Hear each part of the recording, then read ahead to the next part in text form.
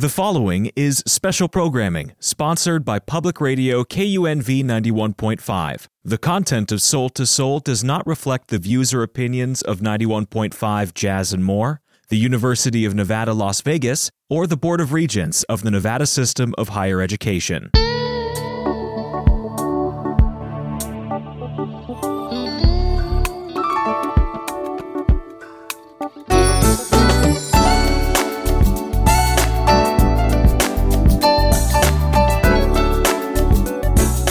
This is Soul to Soul, a radio show that is a free-for-all of positive energy. 8:30 on the fourth Sunday morning here at KUNV. I am Clay T. White.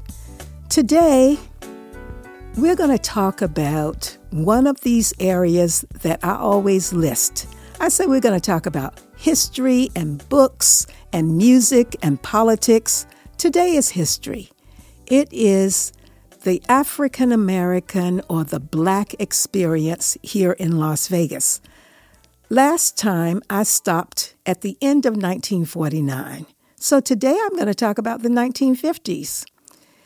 1949 ends with Jim Crow in full regalia. All of it. All of Jim Crow.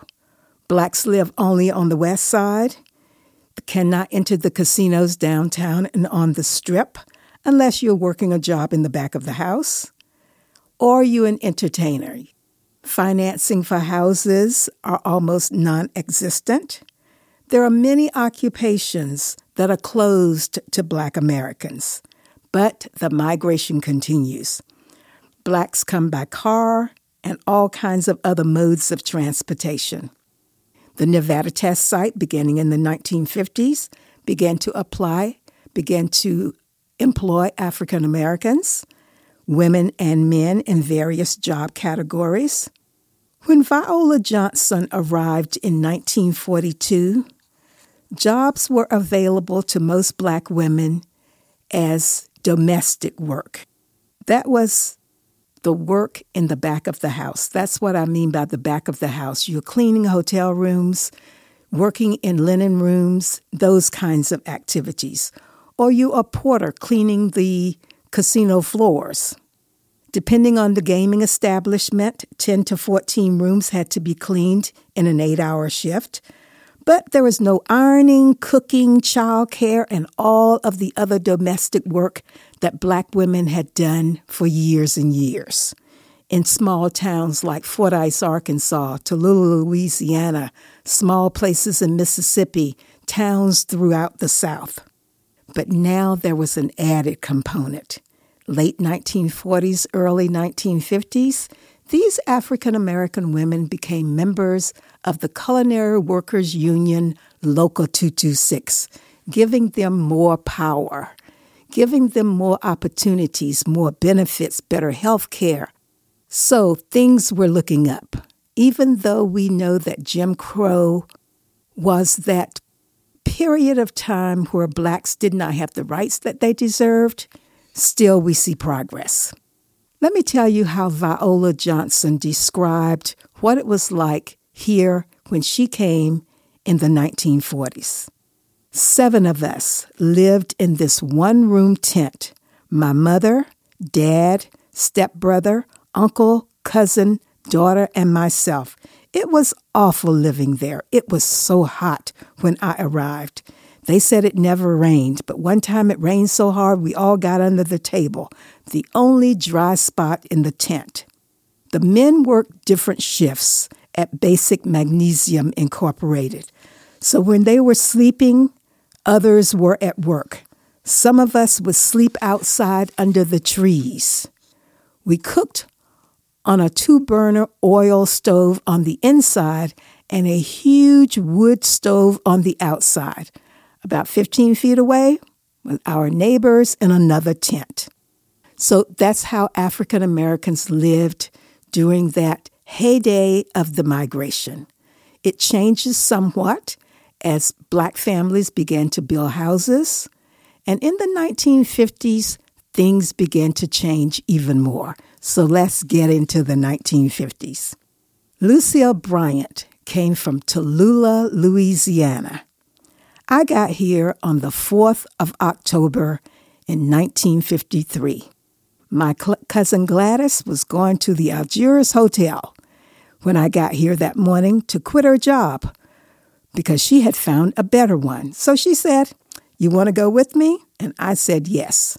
We got there and I asked the housekeeper, "Do you want somebody to work today?" And she said yes, and took me upstairs and showed me the rooms and what had to be done. When that lady left the room, I got on my knees and gave God thanks. $8 a day and working in the shade.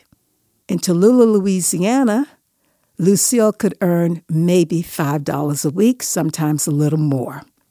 Now, as we talked about last week in the 1940s, we talked about African Americans migrating, not just working blue-collar workers, but the whole gamut of the African American community migrated to Las Vegas. First black doctor came in 1954, Dr. Charles I. West. Prior to Dr. West, there was a chiropractor named Dr. DeHay. He had arrived in the 1940s. The first black dentist, 1955, Dr. James B. McMillan. First black attorney, 1959, Charles Keller. And I'm going to return to Charles Keller at the end of my presentation today because he does not arrive until 1959. The mid-1950s, though, we get some construction that maybe makes a turn in the economy of the black community. The first black housing development, Berkeley Square, designed by Paul R. Williams. Talked about Paul R. Williams last month also because I talked about Carver Park and the building of that housing project where African Americans lived at the Basic Town site when they were working at Basic Magnesium. So Berkeley Square was designed by the same architect, Paul R. Williams. When I interviewed Dr. Charles I. West's son, John West, he told me this. This is one of his quotes. "It was a case of necessity. Actually, because here you have this hotel coming up, the Moulin Rouge. Now we're just completing that first nice housing area on the west side, and it is called Berkeley Square. It is between D and H, and it's over by Burns. We had 2 of those houses, so Dr. West actually purchased 2 houses on Wyatt because he had a friend, Dr. McMillan, who wasn't here yet. So Dr. McMillan had a house, but he was still in the Army Reserve because he was still part of that Korean War conflict. My mother, Dottie West, was taking care of his house down the street from ours on Wyatt.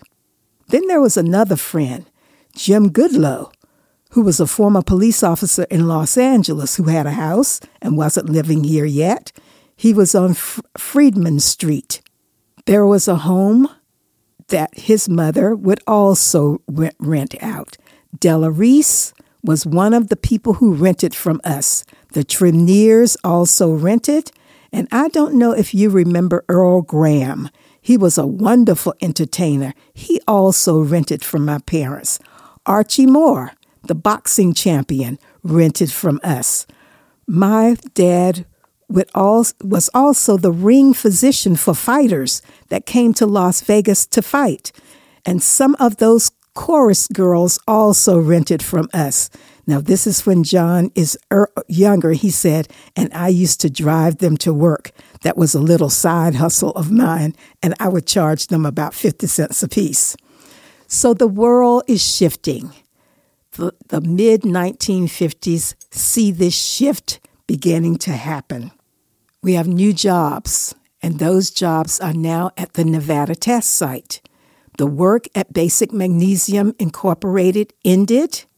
There are other plants in that area that also employed some black men, but now African-American men are working at the Nevada test site as well as the Strip and all kinds of other jobs here in the city.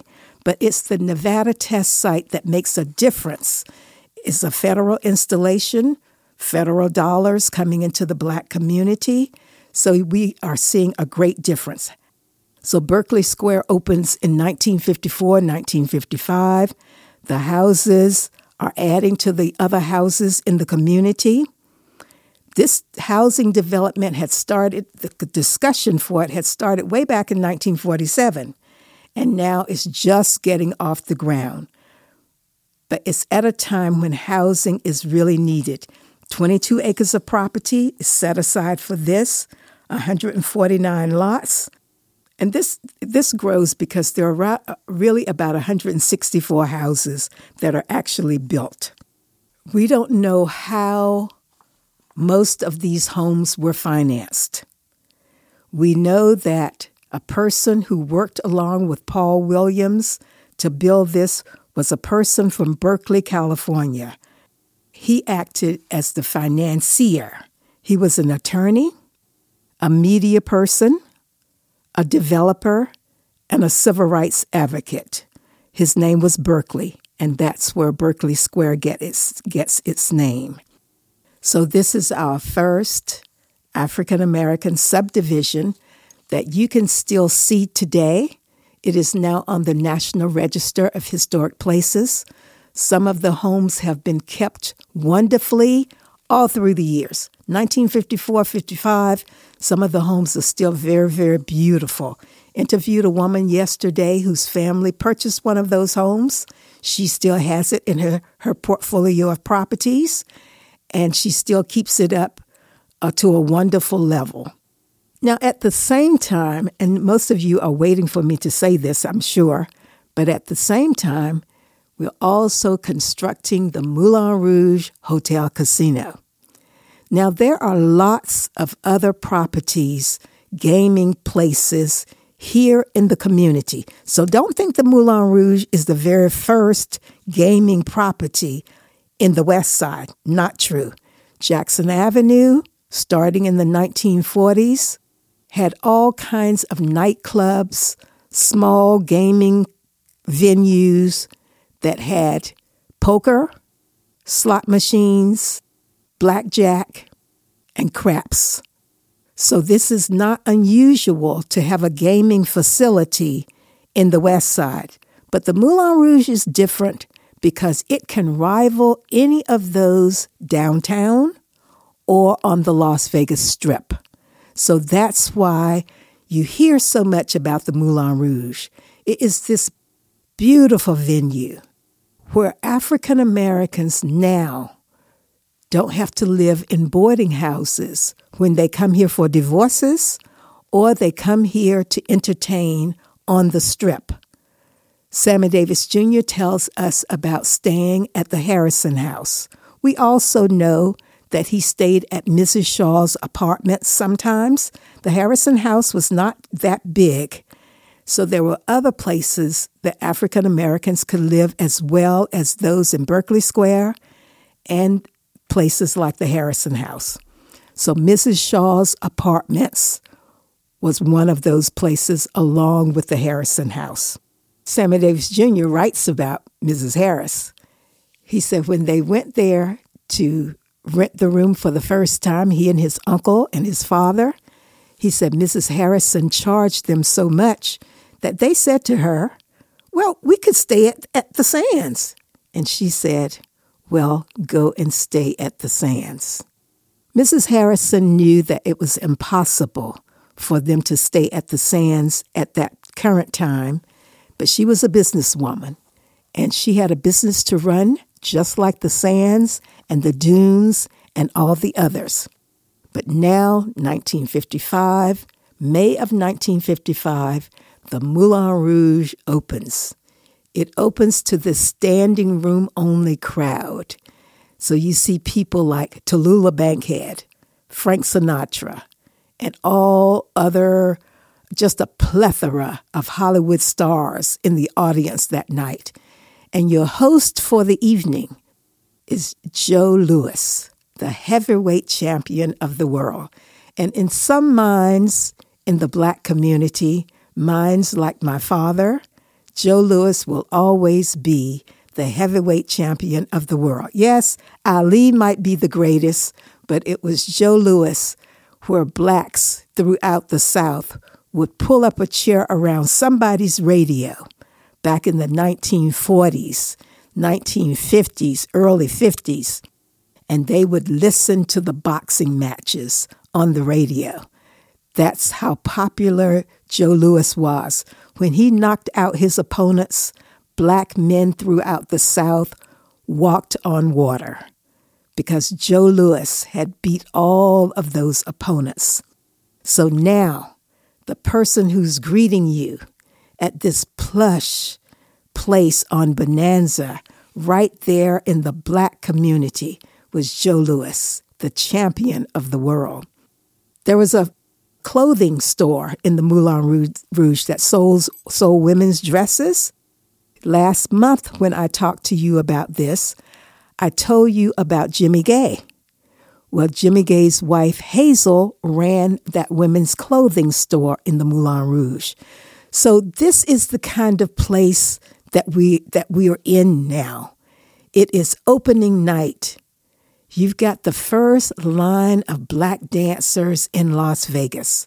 And we have dancers like Anna Bailey and Norma and all of these other dancers who've danced all over the world.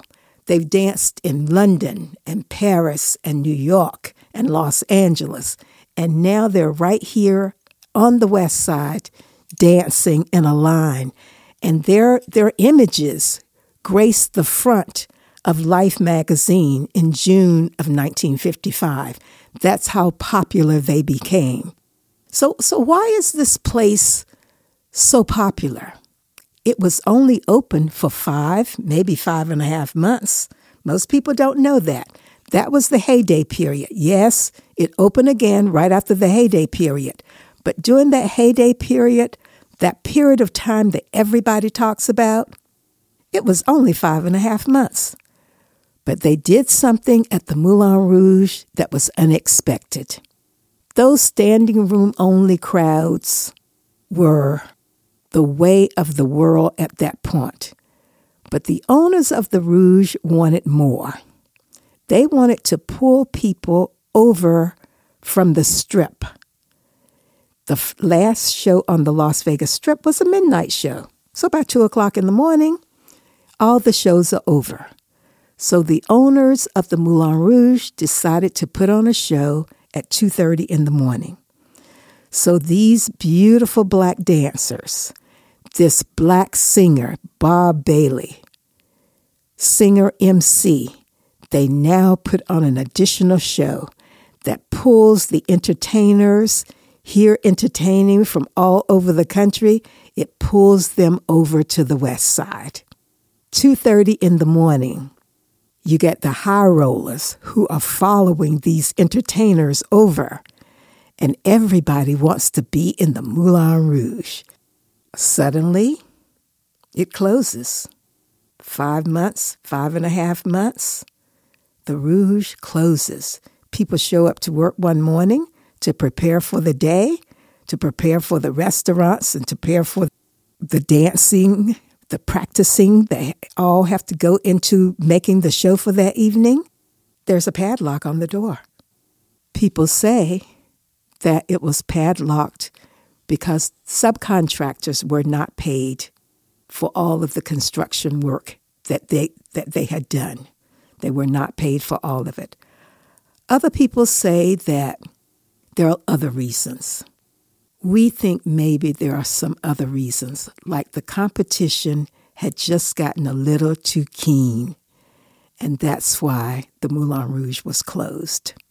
Now, yes, it opened again immediately. Leo Fry opens it, and there are several owners over the years, but it was never equal to that heyday period, and that's why people talk about it today, because it was such a wonderful, wonderful era of entertainment here in Las Vegas.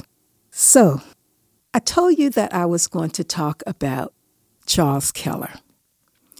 Charles Keller was one of the attorneys sent to Las Vegas by Thurgood Marshall. Why is that so important? Thurgood Marshall worked for the NAACP in New York. And one of the mandates that he deemed for himself for the NAACP to attain was to have at least one black attorney in every state in the Union. Many states did not have an African-American attorney. Nevada was one of those states without a black attorney. Thurgood Marshall encouraged his friend, Charles Keller, a civil rights attorney that he had known for years in New York. And at that time, New York is where the NAACP headquarters were. They're no longer there, but at that time, that's where they were. Charles Keller agreed to move to Nevada. He had accumulated all kinds of income property over the years. He began to sell off his holdings, had a rather large cashier's check when he moved to Las Vegas. He went into one of our banks here to open an account to deposit his money. And it took several minutes. It took quite a while, as a matter of fact. So he was patiently waiting. And then the police came in. And the police said, "We are a little concerned. No black man should have this kind of money. So we just want to investigate." Unfortunately, Charles Keller began to laugh. And I think that laughter probably caused some other problems in his life here. But soon it was all worked out. I'm sure that they called everybody in New York, and they were able to, yes, verify that this cashier's check was authentic and that Charles Keller actually had the amount of money written on the check, well over $100,000. We don't know the exact amount of that check. We have heard $175,000.